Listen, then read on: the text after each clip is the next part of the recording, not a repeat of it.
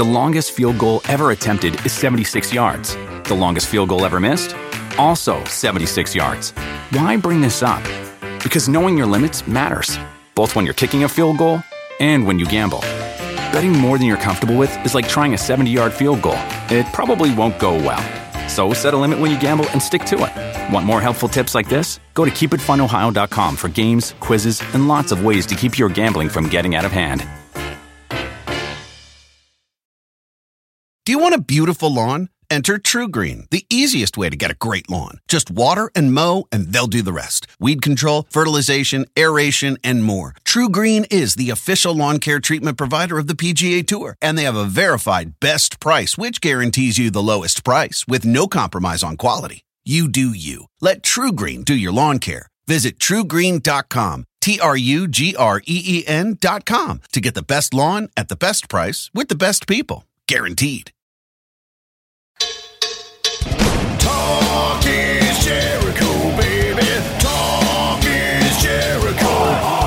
Talk is Jericho, mama. Talk is me. All right, welcome to Talk is Jericho. It is the pod of thunder and rock and roll and home of the patented and highly anticipated Duff McKagan joke of the week. Chris Jericho, Duff McKagan calling you. Hey, dude, did you hear the CEO of IKEA just became Prime Minister of Sweden? Yeah, it's going to take him a couple of months to put together his cabinet. So, thank you. Goodbye. Another Duff McKagan classic. Thank you, Duff, for making us laugh every single Friday. And thanks to the Winnipeggers for bringing us the funny every Thursday, 9 p.m. Eastern on my Facebook page and YouTube channel. This week, we're talking about bad album covers. There truly are some really funny ones. Wait till you see some of these ridiculous covers. Some lesser-known bands, even some big A-listers like Iron Maiden and Anthrax. So we go through a lot of these bad album covers, and somebody gets off the band list, which is very exciting news. So come hang with Rybo, Speewee, and I, the Winnipeggers, every Thursday at 9 p.m. Eastern on my Facebook page and YouTube channel.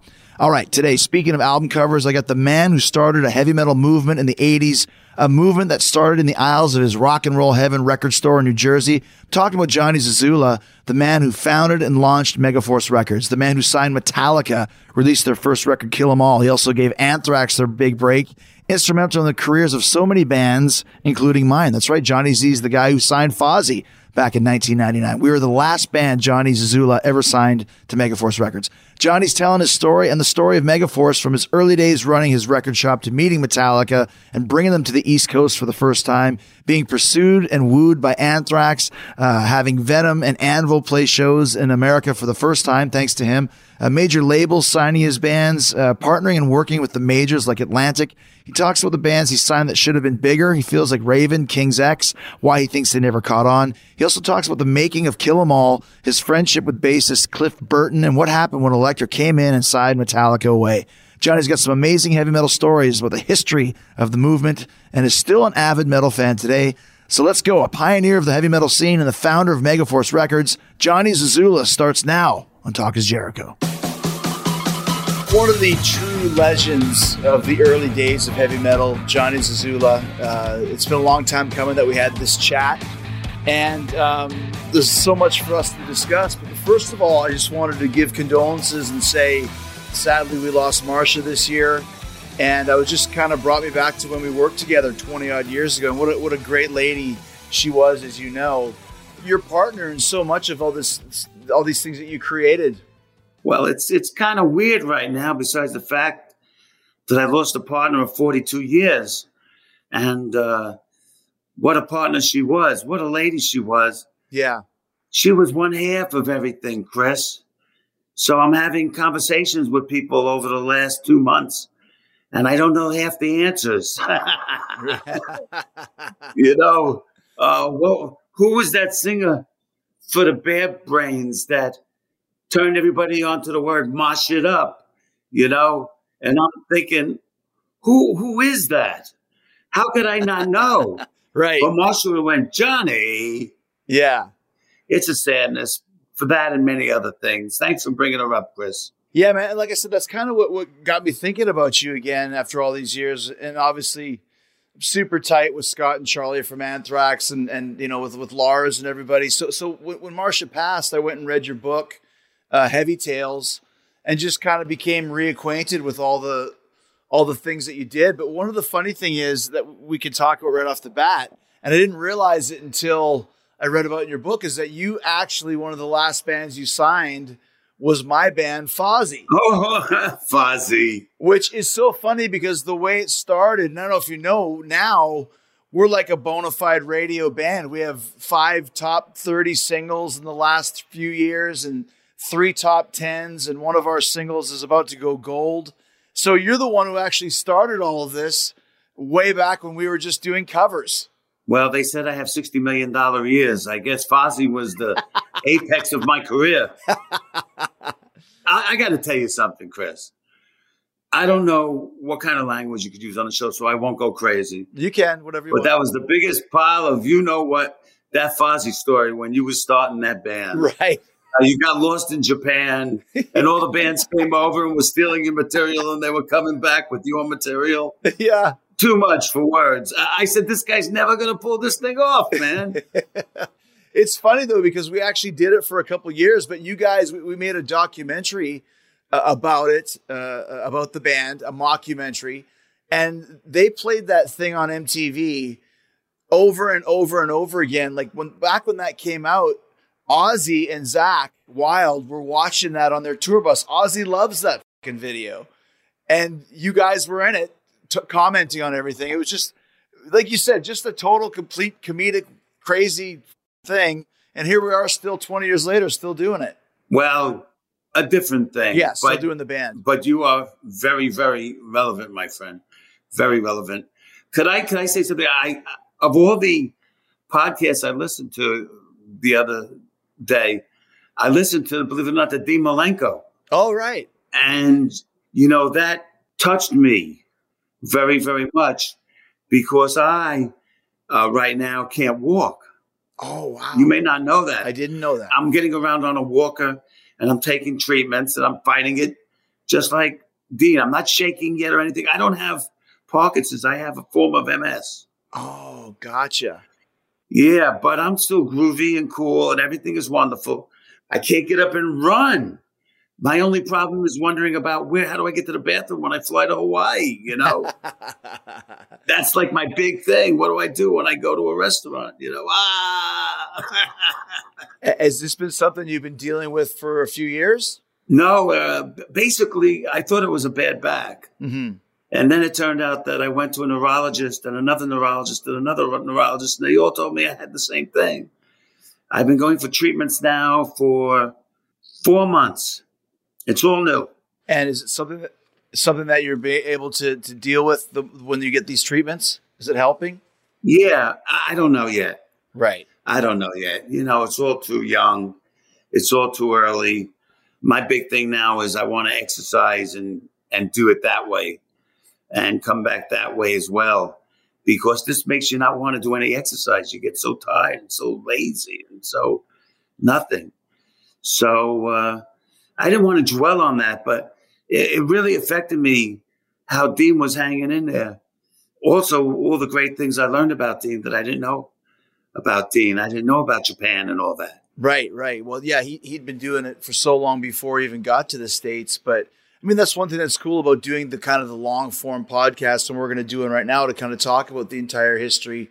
And I appreciate you letting us know about your health situation, because a lot of times people don't want to talk about that. You know what I mean? But it's important because we all have our issues that it's good to kind of get out in the open. Well, that and being batshit crazy, you got two things, Well, let's take a couple steps back, Johnny, because you and I have never talked about this kind of in detail, about how, what I mentioned earlier, and you've got the big Kill 'Em All poster on your wall.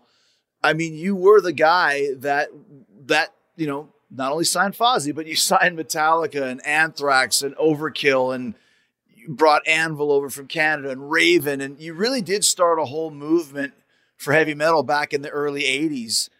How does that seem to you now in 2021, when heavy metal is such a staple of every radio station and every sports game, and Seek and Destroy, they'll play it at the frickin' Tampa Bay Bucks game in between plays. And you kind of were the guy that capitalized on this and thought this music could be mainstream. And here you are 40 years later, and you were right.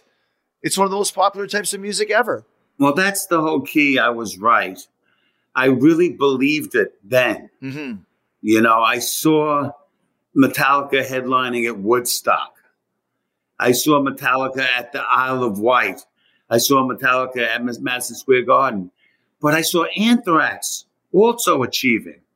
I saw bands like Testament achieving, Overkill achieving. Some of the bands didn't make it. Some of the bands did make it. I signed a band that I felt should be the biggest band there ever was. Well, actually, it was Marsha signing King's X. Wow. What a signing that was. And, we sold 202,000 records of one record in my reign. And we were told what a failure we had. 202,000 records and a number 2 record in the country on radio. And I was told how I have to step it up. So that's the world that we lived in. And today I look back, if that's the question, I'm in total disbelief, Chris. Now, I believed it was all going to happen, but I find it very hard to believe it was me. You were the conduit in a lot of ways. What did you see in that type of music? I guess most specifically, you did stuff before Metallica, but let's just say Metallica in general. What did you see in this band that you thought could cross over into the mainstream? Well, the first thing you have to say is the band was fresh. They were non-cliche. They were heavy as hell. Right. And one of the reasons I predicted this music to come and take over the world as it has done today is because I believe that heavy metal music is foreground music. There's a big difference between foreground music, which causes an action and makes you respond, and background music, well, who could give a hoot about it? It's just doing its purpose and calming you down. I don't want to be calm. I want to be like this all the time. But heavy metal is the epitome of a foreground music that responds in action. And when it's really, really good, it's going to respond to very good reaction. And we gave the world very, very good heavy metal. From the very beginning with Anvil. That was amazing stuff, that Metal on Metal album. Agreed. I don't know if people appreciate what was on that album. And the first 4 Raven albums were absolutely unbelievable. And what's funny, not funny, but real serious, is that the new Raven album, Metal City, stands up to everything great. The New Testament album stands up to everything great. There's a song on it, Ishtar at the Gates. Unbelievable. Now, people who think I'm not listening right now, they're out of their mind, because I'm listening to everything, and I have my favorites now, and I'm still in it. So if anybody asks me what's relevant, which don't ask me right now because I'm having a mind fart, I'm prepared usually. So when you talk about Anvil, like when you guys had your record store, Rock and Roll Heaven, in the flea market, and were you bringing like a band like Anvil down to come play the flea market, or would you kind of book them for shows, or how did that whole scene start for you? Well, the whole thing started at the Rock and Roll Heaven store, where someone came up to me, Ray Dill, the head of the Old Bridge Militia, by the way. And Ray was very influential on me back then. And he said to me, Johnny, you're bringing in all these albums. You think you could bring a band in? I go, where am I going to play a band? What am I going to do? I know nothing about this stuff. And he goes, right here in the back of the flea market, there's a little place with a little stage. You could put a show on in there. It holds about 800 people. 800 people. Never did a show. Anvil, where's your 800? You know what I'm saying? 800 people. Who are they? And what happened was I got on the phone and I called the first number I could find on the back of a record. And it had the name of the record company owner, Al Mayer, Canadian. And I said, Al, whose biggest thing was Gordon Lightfoot before Anvil. I said, Al, could I have this band play over here? Next thing you know, Anvil came to America. And we were doing shows. Now, to answer you, the first show was Luckily, a break even though they turned off the power in my house and I came home to nothing. True, I came home to a dark house with a babysitter and a baby. Because you couldn't pay the power bill, or why? I couldn't pay the power bill because everything was on the show. Gotcha. I see. Everything was on the show, plus my head. I had to feed people too. What was that? I got there. We had so much power. We blew out the flea market power while it was going. I had to bring in a generator, $500 to bring in a generator. What's a generator? Right. Come on down. Come on. I came out alive. I don't even know what the question is anymore, but I'm so dumbfounded. All of this stuff is the question. I'm just talking about how you kind of created this scene. So now you created this scene, at least in New Jersey, in that area. Right. So you prove you can do shows and kind of prove that, because what you would do is you would import records from Europe, let's say, and put them on sale at your store, like a specialty shop, right? Correct. So I know you've told the story a lot of times, but we've never talked about it before. Anthrax on the East Coast is trying to get you to sign them. Also on the West Coast, there's a band called Metallica. How do you hear about Anthrax and how do you hear about Metallica? Well, again, it's rock and roll heaven. That little flea market store with a cassette player that played one cassette and not two, and had a 2 cassette machine with speakers that were broken and went to the bass line, which I found out later on was used by Al Jorgensen on all his records. He thought it was an amazing discovery. That a bass will go, that sounds great. Let's put it on the record. What happened was the bands wanted to come back, and then the bands wanted to play together. Mm-hmm. So we did the Halloween Headbanger Ball. We started that with Anvil, Raven, and Riot. Gotcha. 1,200 people or whatever showed up at that thing, you know? Wow, what was that?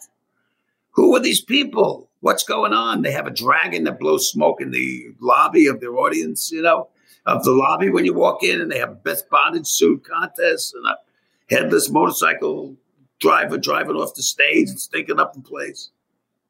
We started doing the shows with the bands in multiple venues. Right. And by the time Metallica was coming, we had Venom coming to the United States. We were bringing them. We had The Rods with Vandenberg. We had Twisted Sister at the Fountain Casino in New Jersey. We had just shows everywhere. Plus, we said we had some opportunities to play Metallica by themselves and put a little band that's bothering us all over the place called Anthrax on with them. Mm-hmm. It just built and built and built and built till it hit the Roseland, where I don't know, 2,000, 3,000, I don't know how many people were at the Roseland, but that place was packed, and everybody in New York was there. Everybody in New York was there. And that was the show where Raven were noticed by Atlantic, Anthrax noticed and later signed by Island, and of course Metallica was signed by Elektra Records at that event. But we had a triple header if you look at one way. The longest field goal ever attempted is 76 yards. The longest field goal ever missed? Also 76 yards. Why bring this up? Because knowing your limits matters, both when you're kicking a field goal and when you gamble. Betting more than you're comfortable with is like trying a 70-yard field goal. It probably won't go well. So set a limit when you gamble and stick to it. Want more helpful tips like this? Go to keepitfunohio.com for games, quizzes, and lots of ways to keep your gambling from getting out of hand. Well, let's go back a bit, though. So because you started Megaforce Records in order to release the Metallica record? Were they kind of hand in hand? Yes. Metallica brought the label. The label idea brought Metallica, and basically it was hand in hand. We didn't know what even to name the label. I talk about it, I think, in the book a little bit. We were downtown on 42nd Street in Times Square in New York City, and I see the Vigilante is playing, which was the name of the label. I said, look at that, Marsha, the name of our record company, and it's playing underneath the Megaforce. I said, whoa, the Vigilante, the Megaforce. So I basically said the name of this label is the Megaforce.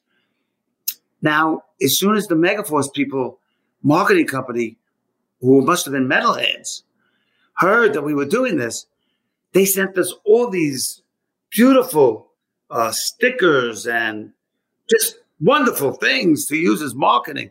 And we would send them out with our packages and everything. And people would say, wow, these Megaforce guys, they're serious. They got big bucks. Look what they're using for marketing, you know, all this fancy stuff. People started paying attention.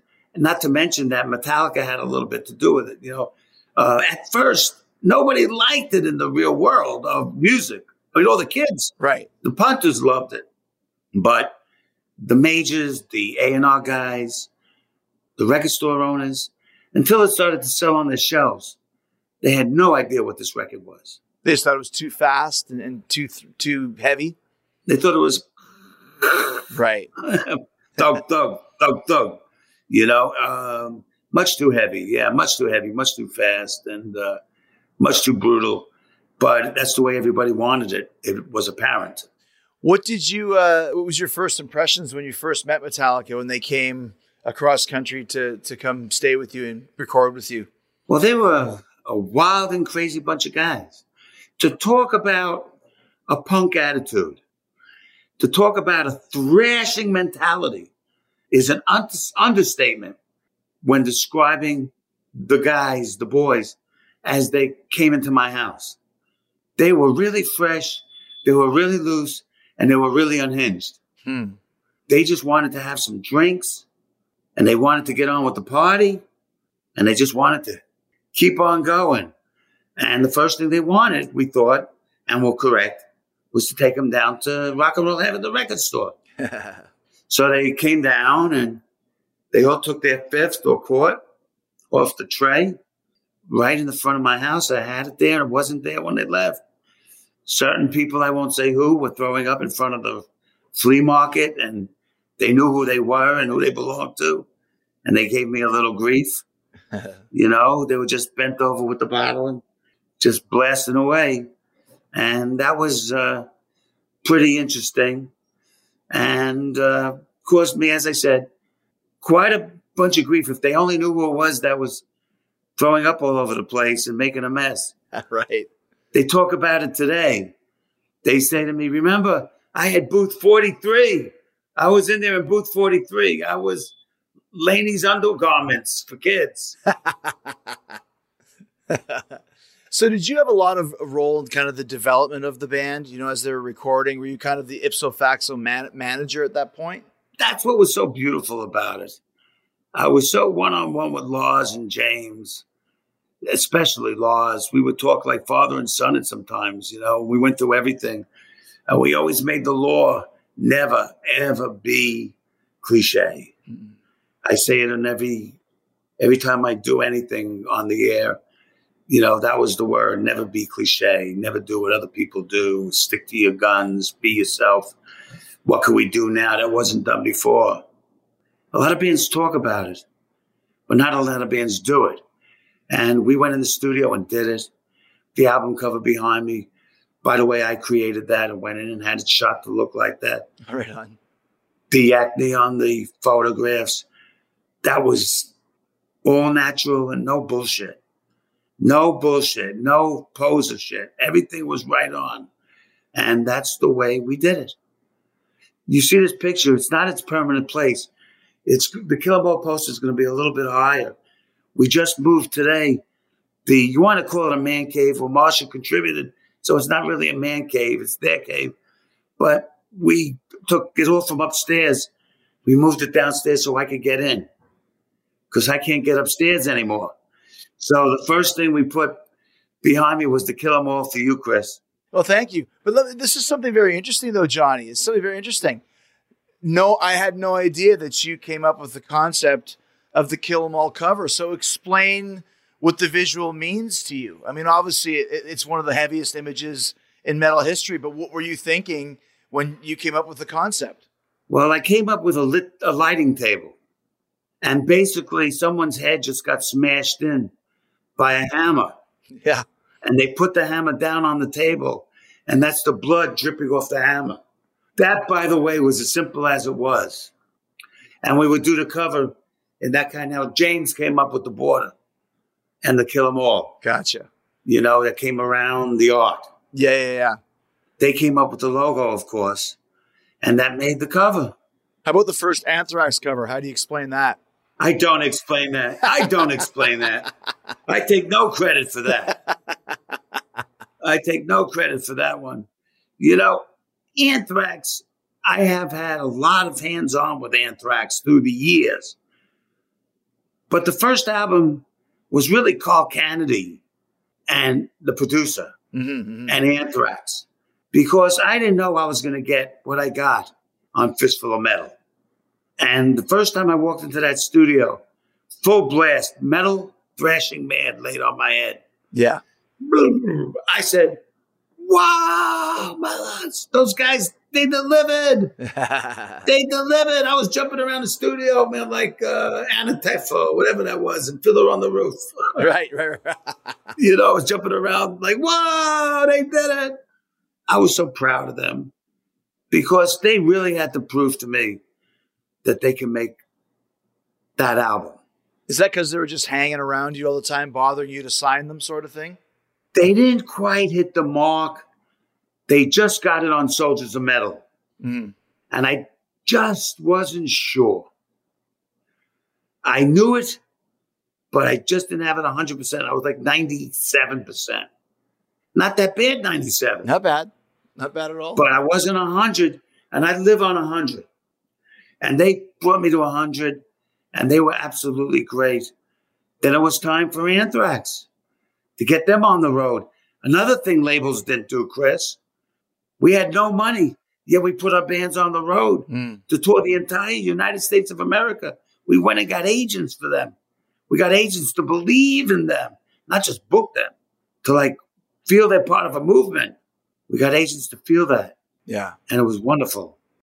Do you want a beautiful lawn? Enter TruGreen, the easiest way to get a great lawn. Just water and mow, and they'll do the rest. Weed control, fertilization, aeration, and more. TruGreen is the official lawn care treatment provider of the PGA Tour, and they have a verified best price, which guarantees you the lowest price with no compromise on quality. You do you. Let TruGreen do your lawn care. Visit TruGreen.com, TruGreen.com, to get the best lawn at the best price with the best people. Guaranteed.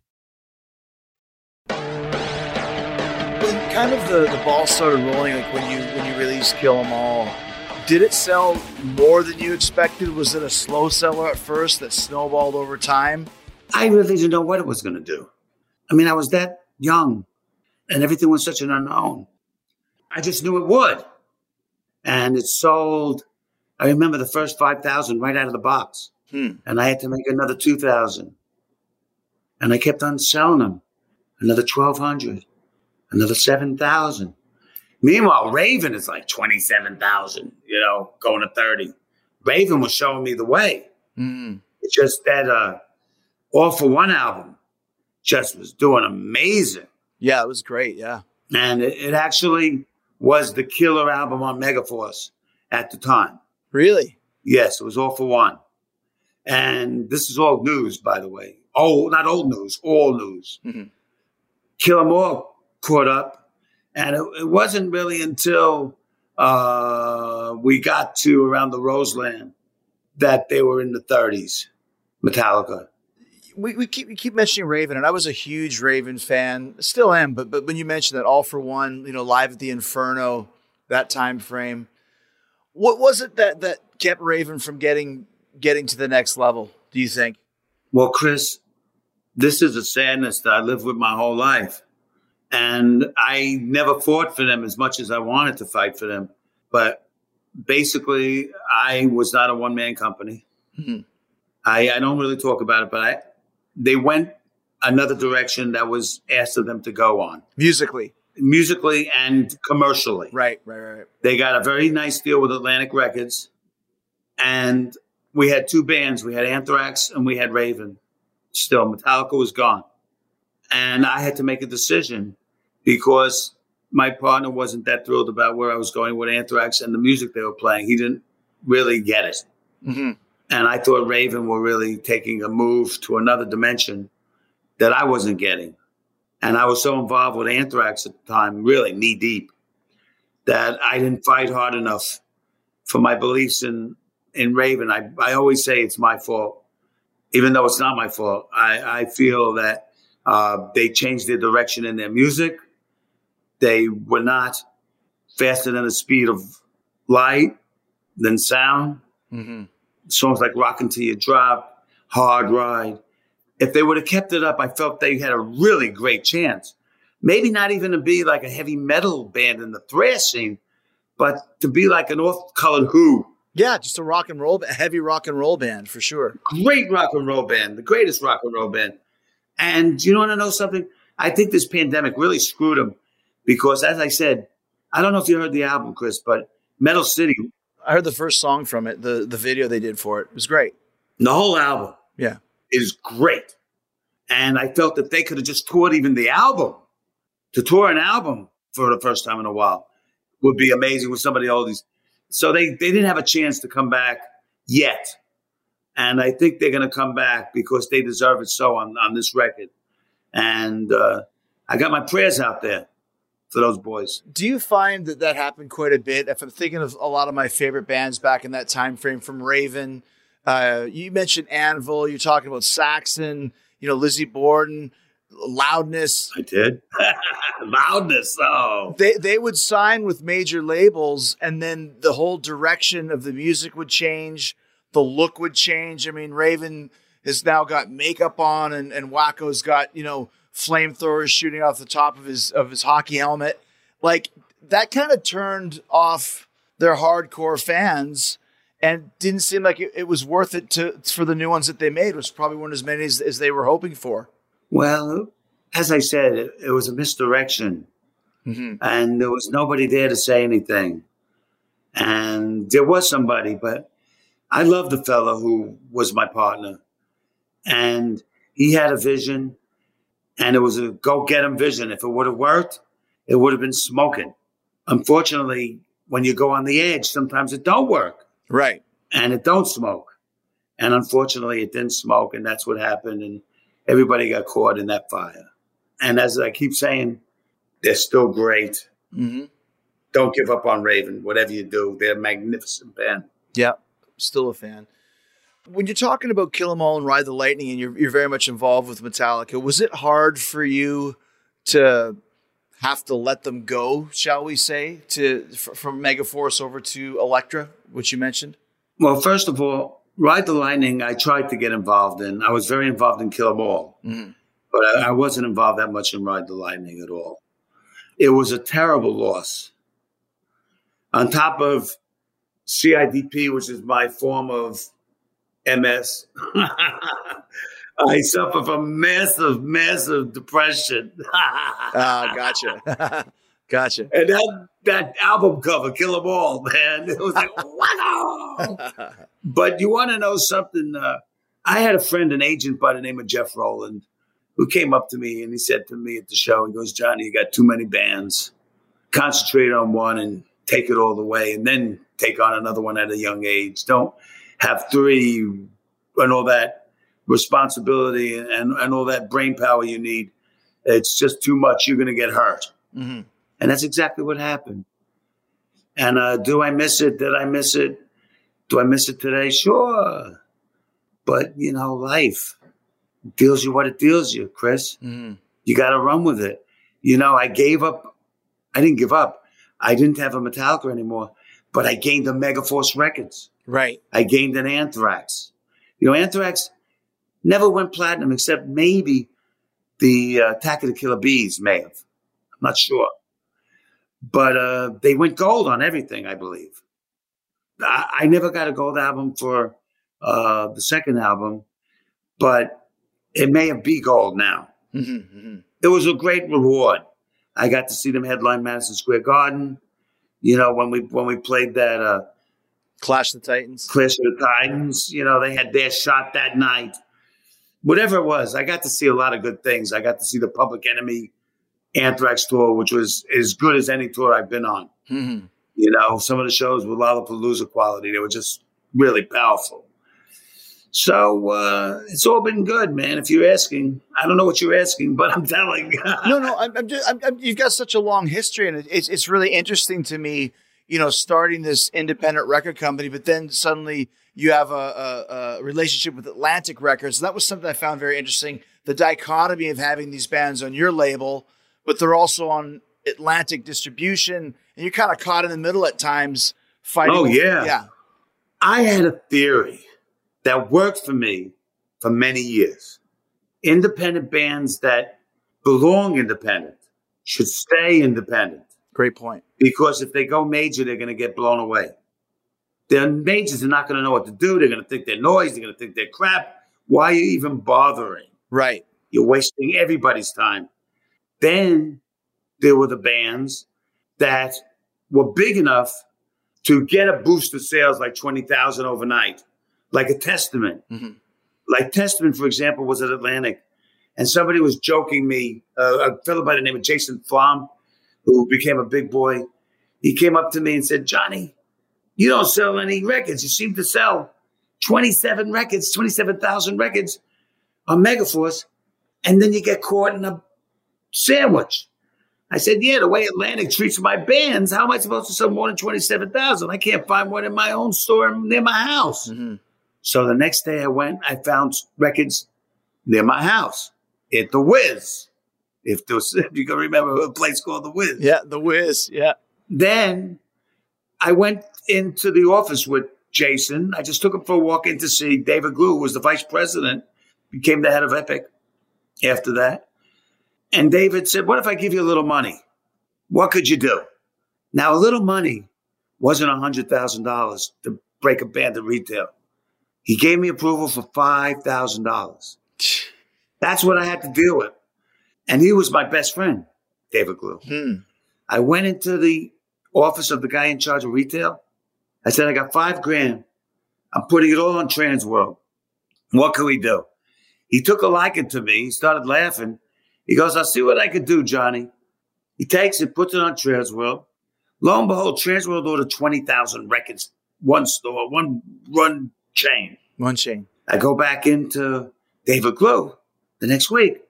He goes, Johnny, 47,000 records plus. What happened? What did they do? I said, I put the 5,000 on Transworld. And all of a sudden, Overkill started selling records. We almost went gold with Ace Frehley. Ace Frehley was very sad. We got to like 470,000 records. And then we had to race for Ace to bump up the gold to have our first gold record. And as we kept on spending, they kept on returning. I'm like at 430, spending millions of dollars. And they're going, Johnny, you idiot. Johnny, you idiot. You didn't know. So you got all that kind of stuff in your life. That's my relationships. And let me just finish this, Chris. Then there was the middle of the roads, which I took to Caroline to distribute my independence. Right. So it was majors, independents, and they all did well. They all flourished. Like I said, there was a real strategy back then to owning a record company and working with the majors. And obviously that's all gone now. Those days are gone. Oh. But you really had to be smart. Like you said, you get $5,000 and we're laughing at it, but yet here you are, you turn 5,000 into 20,000 plus because you had a great strategy and knew the people that you were working with, right? You got to know when to hold. You got to know when to fold. Right. Everything has to be people loving you. I built my whole business on love. I really believe that. There are people who think I'm crazy. There are people who hate me, of course. Everybody has to hate somebody. Mm-hmm. But there's a lot of love when you speak about Marsha and John Zazula. Mm-hmm. And people really enjoyed us because we tried to make the business fun again. We tried to put the fun into rock and roll, into heavy metal. Do you want a beautiful lawn? Enter TruGreen, the easiest way to get a great lawn. Just water and mow, and they'll do the rest. Weed control, fertilization, aeration, and more. TruGreen is the official lawn care treatment provider of the PGA Tour, and they have a verified best price, which guarantees you the lowest price with no compromise on quality. You do you. Let TruGreen do your lawn care. Visit TruGreen.com, TruGreen.com to get the best lawn at the best price with the best people. Guaranteed. When you You mentioned King's X. That's a band that didn't reach the potential that we all thought they could. Was the sound too eclectic? Wrong place, wrong time? What are your theories on that? Because they were awesome. I mean, they still are. I believe King's X wrote great songs, but they never wrote the magic hit. Mm. They never wrote the magic hit. Even before I signed King's X to Megaforce, Marsha was digging them because Marsha dug their sound. She loved the detuning. Mm-hmm. She loved all that. And I was looking for the song. I was at a point with Atlantic Records where I, too, was working with Doug Morris and looking for the song. And they delivered very close, but they never delivered the song. A lot of bands just say don't have the song. But who are they? Even AC/DC have quite a few, and they were a rocking band. I just say that. I just went and saw King's X not too long ago, before the pandemic, not too long ago. And Doug does a song called Pray For Me. That song was about the best song I've heard in years. It blew me from here to Kingdom Come, but it wouldn't get arrested on the radio. And we had a number 2 song on the radio. Over My Head on Music. Yeah, Over My Head. That's the one. Yeah. I think was the number 2 song. And it didn't translate. Didn't translate to sales. Correct.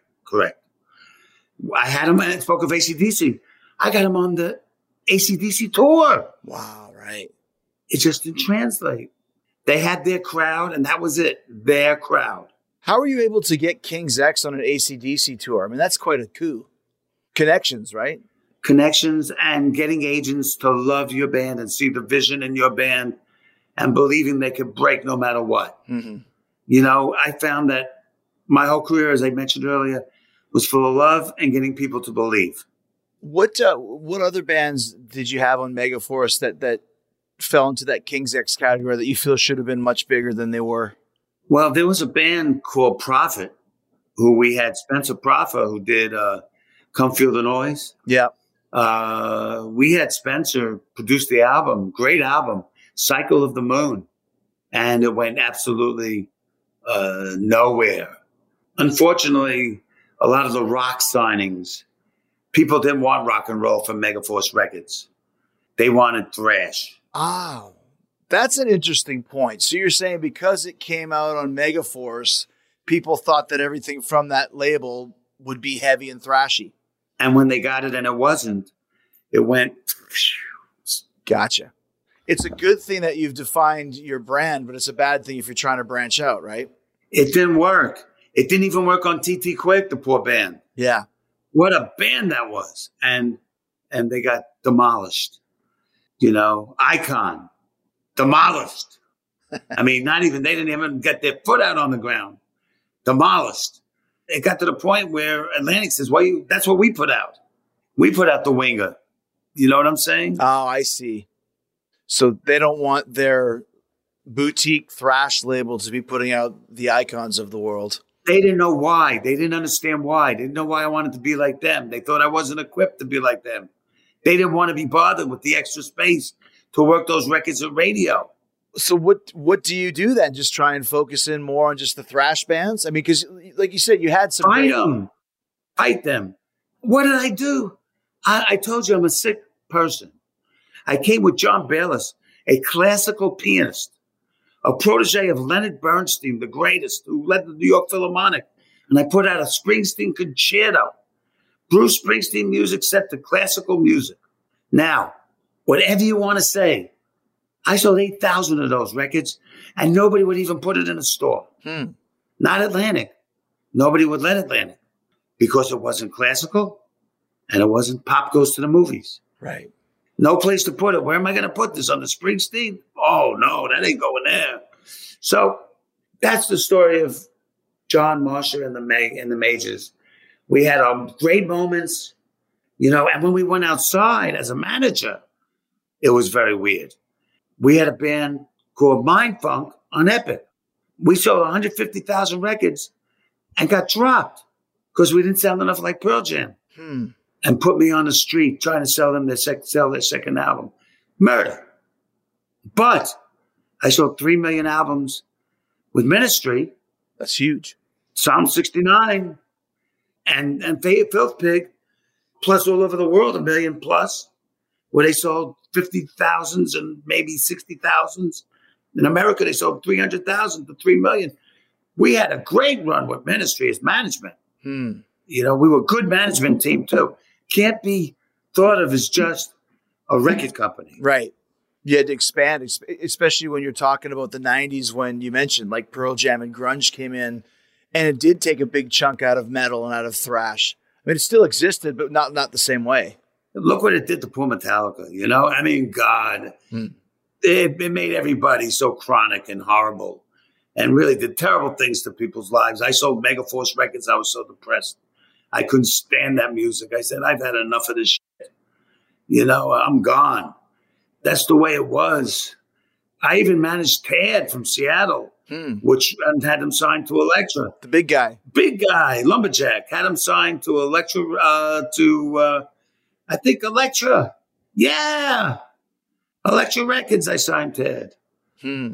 Oh, my goodness. A lot of 1992, though, was the peak for Lollapalooza #2, where we had Soundgarden and Pearl Jam and Ice Cube open for us. Ministry. Right, Ministry, right. And the closing band was Red Hot Chili Peppers. And that was a great story, the Red Hot Chili Peppers story, because who was oh my God, who's that great producer? Rick Rubin?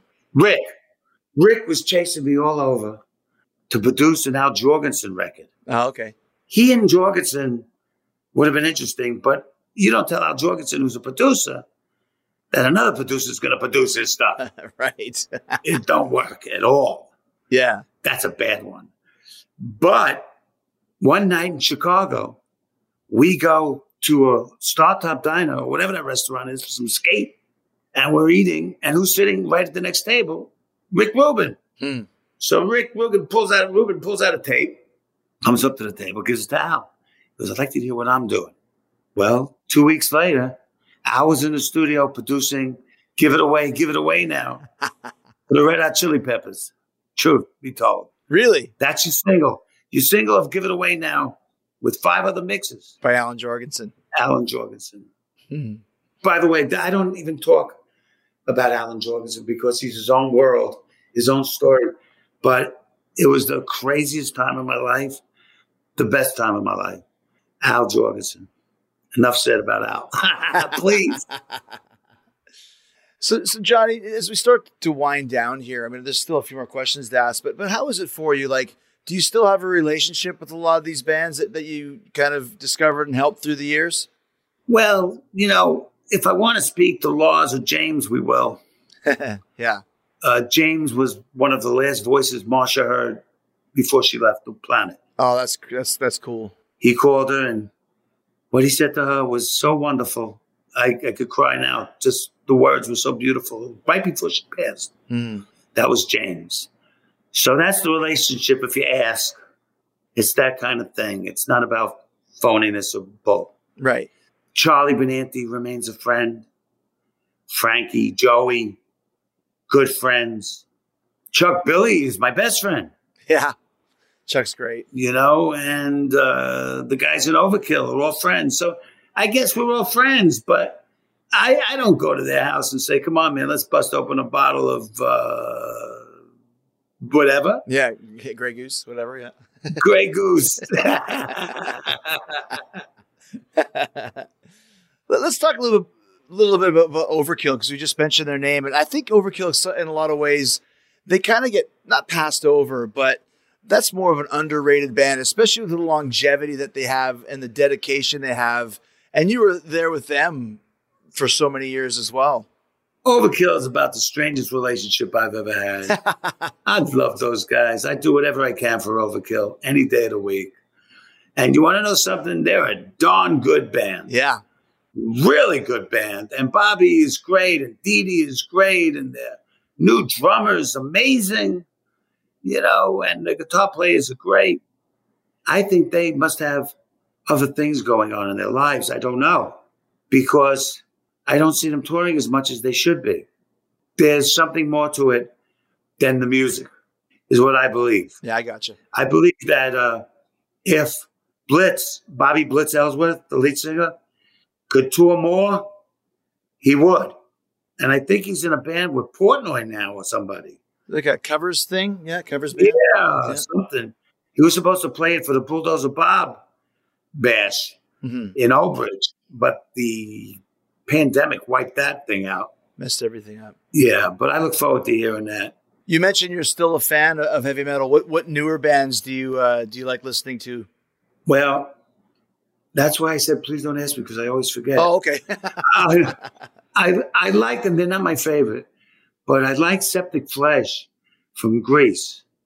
I think they're a very interesting band, but it's really screwed up. I don't have my phone with me, because the band that I listen to like every day, and I can't think of their names, and I love them so much.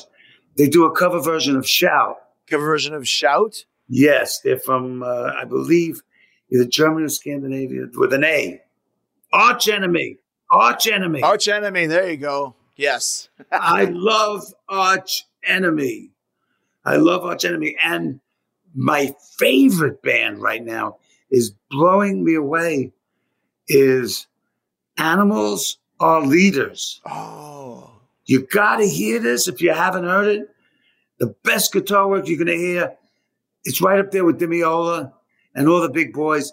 It's heavy as hell. It's slap guitar. It's all kind of stuff. Animals as Leaders. Fantastic. Oh, and of course, I still listen to Dimmu Borgir. Mm-hmm. You know, I love that band to death. But that's the more deathy, growly stuff. Sure. There's a band called The Absence that's from Florida. They're great. The Absence. And that basically is just a few of the bands I listen to. You'll still see me listening to Cream. You know, I'm still listening to Nantucket Sleigh Ride, you know, by Mountain. Nothing beats the classics, man. I'm still listening to some of those if they're heavy, you know, songs by Beck Bogart and that piece. Nice. Going back to that stuff. So, you know, I have a little radio show. Oh, yeah? Yes. Could I mention it? Please. It's an online station called Cranium Radio. And I'm on Tuesday at 2, Thursday at 2, and Saturday at 8. And I do my favorite 4-songs segment, something old, something recent, something borrowed, and something real decent. And when I play something old, I really go back to the 70s.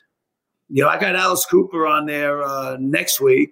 Mm-hmm. And I came real early on the, what's his name? Blah, blah, blah, blah, blah. Oh, I can't think right now. My mind is not so good either. So you got dementia. A lot of years of headbanging. Too much headbanging. I get there early on records too. And it's a fun show. If anybody cares to listen, Cranium Radio on your dial. The cranium.com, right? Cranium.com. Thank you. You have to put me where I belong. We'll promote that for sure. Last few things. Everyone's always kind of so interested in Cliff Burton because you spent such a short time on the planet, and you're one of the few guys that got to spend some time with him. What was Cliff like, and do you have any Cliff stories that you remember that kind of bring a smile to your face? Well, Cliff Burton always puts a smile to my face. Yeah. I always talk about the fact that I saw Cliff just before he passed, the day before. Oh, you were over there? Yeah, I was over with Anthrax. They were opening up for Metallica. I think Metallica were on their Justice for All. Master Puppets. Well, they say Master, but they had the statue up there. Oh, wow. Okay. So that's why I was always, I guess, confused. But the reality was we spent a lot of time together and we partied a little bit together. He was buying some jewelry at the Great Bullfrog, which is a jewelry store right next to a diner where I was eating. We met each other. Mm-hmm. In the past, Cliff was my happy conversations. Cliff was my logical conversations that never got enforced. He was the guy that agreed with me and then disappeared. Cliff. But Cliff loved children. And I always tell the story because it's in the book too. At night, my house was a nut house. You had Venom, Anvil, Raven, Metallica, Old Bridge Militia, all the writers, all the tape traders. Everybody, just the whole floor was filled with people listening to Gary Moore and beating on the floor and listening to the music. And Cliff would go upstairs with Ricky, my daughter, and would read her bedtime stories and make sure she was comfortable and everything was nice, and then come down. And how many people could say that his daughters was read bedtime stories by Cliff Burton to settle himself? Because Anvil, Raven, Tal, Venom. That was Cliff. And we smoked many a doobie together. Many a doobie. That was our first common bond. Yeah. Whoever had one, we made sure the other one was partaking. It was the law. Yeah. And anyway, Cliff Burton, when he passed, I had flown to San Francisco to see Testament. And they were rehearsed in a music building, a building that had, let's say, 26 bands rehearsing in it. Mm-hmm. And that night, when I went to hear Testament, all I could hear was bass players playing behind every door, Anesthesia pulling teeth. Was it a tribute or were they auditioning? I don't know. Right. But whatever it was, it blew my mind. And there's nothing else to be said. I'm sure there's tons to be said, but that's what I have to say. Last story for you, Johnny. You wrote it in your book, and I know this is something I have no recollection of.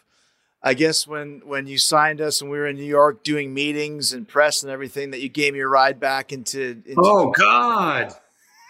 You complain like a grandma. Why was I complaining like a grandma? I don't know why I decided to do it, but I decided to play Lou Reed all the way home.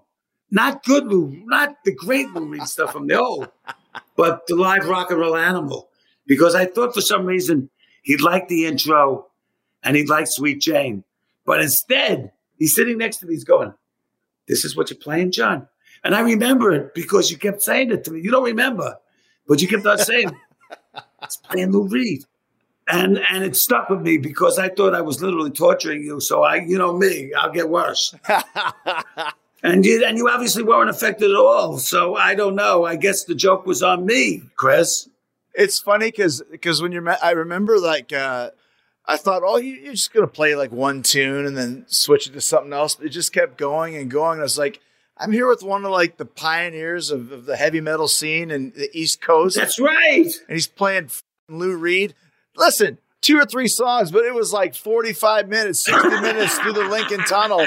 Now we're going past, Meadowlands. Now we're past Asbury Park. That's what I thought you were going through. That's what I thought you were going through. I really believed, like you were saying, I can't believe this is who I'm driving with, and this is what he's freaking playing. Well, I'm happy that I entertained you, and I want to say something. I didn't bring it with me, but I have a beautiful picture. I'll text it to you and send it. Please. Of you, me, and Marsha. Oh, I'd love that, man. I would love that so much. Yeah, I have that. It's a gorgeous picture, and we're all feeling good. We're backstage and at the wrestling. We were all feeling our oats because of you. Nah. It was a wonderful night, and thank you very much. And it's always good seeing you, Chris. It really is, man. Yeah, man. Like I said, when after she passed, I posted that little video from the Fozzy thing where you're like, these guys had all these crazy jobs, and Martha's like, yeah, these jobs these guys had.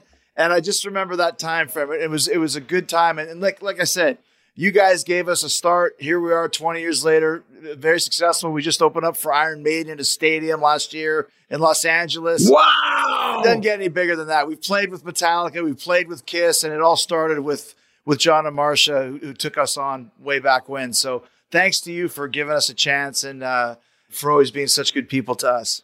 That's wonderful. I'm happy to hear this. Yes, sir. I'm happy to hear this. Well, listen, Mr. Jericho, away we go. Thank you, Johnny. All right.